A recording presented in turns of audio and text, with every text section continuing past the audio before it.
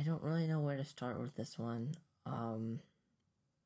Washington got embarrassed on national television on Sunday night, losing 56-14.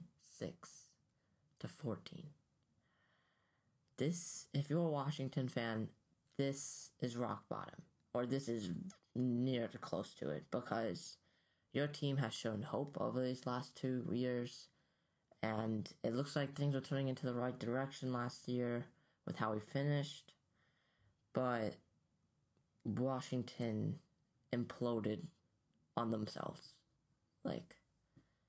It was bound to happen at one point, and it happens now. Our own players on the sideline were punching each other. When we brought heated benches, this is not what I thought what heated benches would be. And first of all, if we're going to bring heated benches, bring our own benches to these away games, we better win with those benches, right? We go to Philadelphia with these benches. We lose there. We bring them to Dallas. We get embarrassed. If we bring them to New York for the season finale, I don't know what we're doing. I really don't know what we're doing.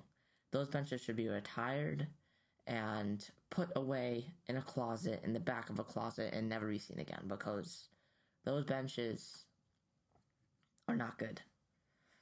And we were pushed around the entire game by our arch nemesis. We let them score 6 touchdowns. 6 touchdowns in the first 30 minutes. They scored 42 points in 30 minutes. That's even better than a basketball player. When a basketball player usually scores, right? 20-something points in 30-something minutes usually. They scored 42 points in 30 minutes. They were averaging over a point a minute. That's unbelievable. That is unbelievable. This is the worst game Washington has had by far in the Ron Rivera era, and I would say ever since I started watching them, this is probably the worst game I've ever watched. And of course, the last time something like this happened was the Monday Night Massacre in 2010, where we let them score 45 in the first half. So this wasn't the worst, but this is near to it. This is really, really bad. Heinicke, he couldn't throw anything accurate the entire game. The offensive line didn't even give him any time. Heinicke looked like he was going to throw up after every play. First play of the game for the Washington offense, Heinicke throws it, and it's picked off by Trevon Diggs. He had Terry. If he threw him on a fade route, Terry would have caught that for a huge pickup of 25 and an early statement after a good stop from the defense. But he threw that inside for some reason, and it was probably one of the easiest interceptions Trevon Diggs ever had. If you watch the replay, I would say McLaurin, he was fading outside, right? And then he just darts 5 yards inside towards Trevon, and Trevon didn't even move. He was just walking in a straight line the entire time, or running in a straight line the entire time, and he catches one of the easiest interceptions I've ever seen. That shouldn't be happening. Heinicke is a bottom tier. The legend of Taylor Heinicke is definitely gone after this. I was one of the Taylor Heinicke believers. I still believed in Heinicke, but after this game, 2 interceptions. One of them took in for a touchdown. The other picked by Trevon Diggs. This is the end of Heinicke for sure. I see Heinicke as a backup. He can still do great as a backup, but as a backup, I don't see him being a starter. His ceiling right now is probably 30th ranked or 29th ranked out of all the starters. I would even say he's probably the worst starter right now. He's playing incredibly bad, and he can't even throw an accurate pass 20 yards downfield. His arm strength is probably a 40 in Madden, okay? It's not good.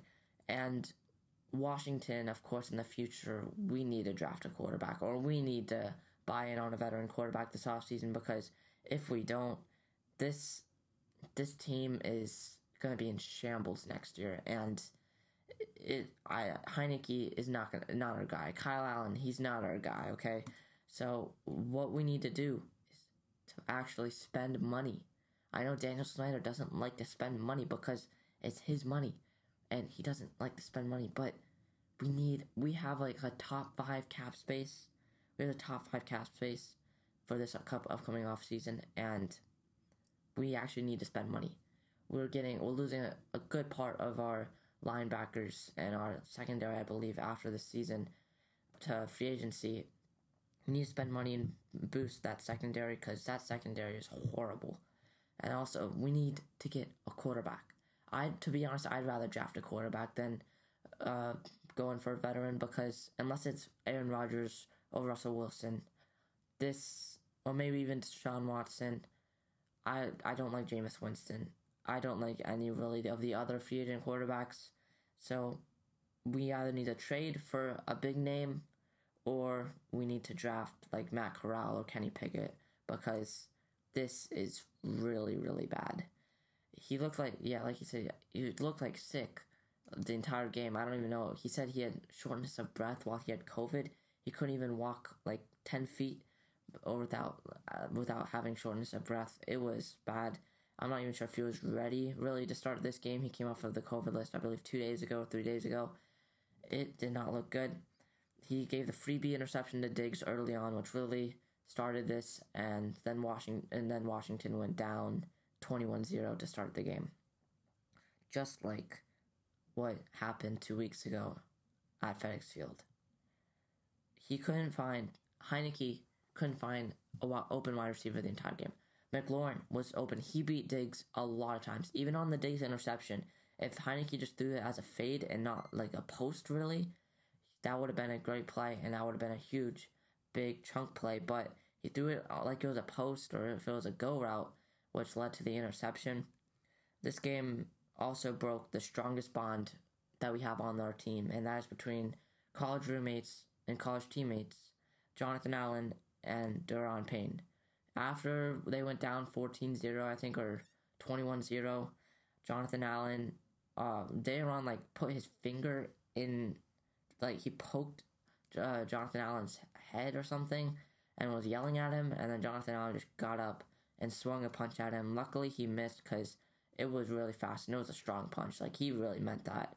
But that did not work out. Later, of course, in the press conferences, shout out to the Washington PR and stuff, they let both of them be available to the media, and both of them said they've worked it out and they're okay now. But still, in the middle of a game, Ron Rivera said that he didn't see the fight happen, but he heard a little bit about it after the fact.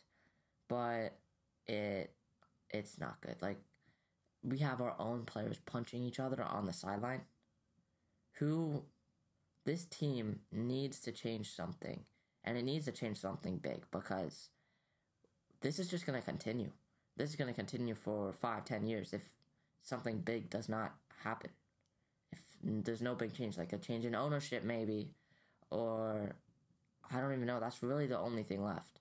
We had our 2 biggest pickups since Josh Norman, really, over the last offseason, and it was, this is really not good. This game really showed that Washington is not a good team. We started the season 2-6, and we started last season 2-5. And we got to remember that Ron Rivera, this is going to be Ron Rivera's 7th losing season in his 10 years of being a head coach, not just at Washington, but in Carolina as well. And it really brings up the question of, are we better now than if we still had Jay Gruden? If we had Jay Gruden as our head coach, I know he had that 0-5 start that one time, and that's how he got fired, but the seasons before that, he had a winning record in some of those seasons. But instead now, Ron Rivera is going to have his 7th losing season and the 5th straight losing season for Washington. You got to remember, we won the division with a 7-9 record last year. Don't know how, but it happened. And we have to go back to the benches. I talked about it earlier, but why are we bringing our own benches? Just to get embarrassed on national television? Yeah, we're 2-0 in prime time so far this season. Bring the benches in after they lost to Philadelphia. Reminder, the Cowboys brought their own benches because our benches don't work. So we had them buy new benches to then take to teams in the stadiums to just get embarrassed and lose by 6 touchdowns. We let them score 56 points. 42 of those came in the first half. Dak Prescott was taken out with like halfway through the third quarter. Elliott was out at halftime. Like, this, wow. Now, for the next few weeks, or next week or so, Washington fans are going to be scared to leave their house because this is a very big embarrassment. A very, very big embarrassment. So I feel like this is becoming a weekly segment now, but what's next? Playoffs? I don't even really want to talk about the playoffs that much. Right now we have a 3% chance now, according to the New York Times, and yeah, we need a win out, plus a bunch of stuff that happened, which we play Philadelphia next week, where we lost to them last week, so that's probably going to be a loss, and then we finish off against Mike Lennon or Jake Fromm or someone against the Giants to finish off the season. Yeah. Playoffs are not this season for sure. So, without the playoffs, I want to talk about draft pick. Right now, we have the 9th pick in the draft. We need a quarterback. I don't know if we're going to get one during free agency. I don't know if we're going to get one during the draft. But we need a quarterback. Because Taylor Heinicke is not a starter. Kyle Allen's not a starter. Steven Montez, I'm not even sure if he's on our team anymore, but he's not a starter. Okay? So, we have the 9th pick in the draft, a top 10 pick, which can go up to the top 5 if some pieces fall into place. But right now, I'm predicting it's going to be around 8 to 11 is probably where our pick is going to be. And so that is a perfect spot to draft a quarterback. Okay? We're going to have probably any quarterback that we want. Okay? We could draft any quarterback that we want. And so we just need the tank now. Okay? We lose to the Eagles most likely next week because the Eagles are apparently really good now.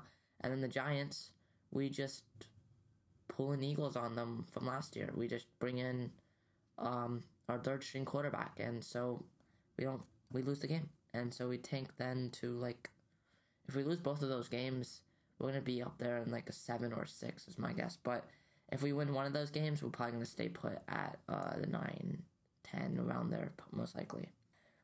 Right now, we really need to root for the Bears, the Panthers, and the Seahawks to win games because those 3 teams right now are sitting at the 6, 7, and 8. So we really need those teams to win games for us to move up, and we need to lose games for us to move up the draft board as well. So there's a few things I want to talk about actually that I didn't write down, but there was a press conferences after the game.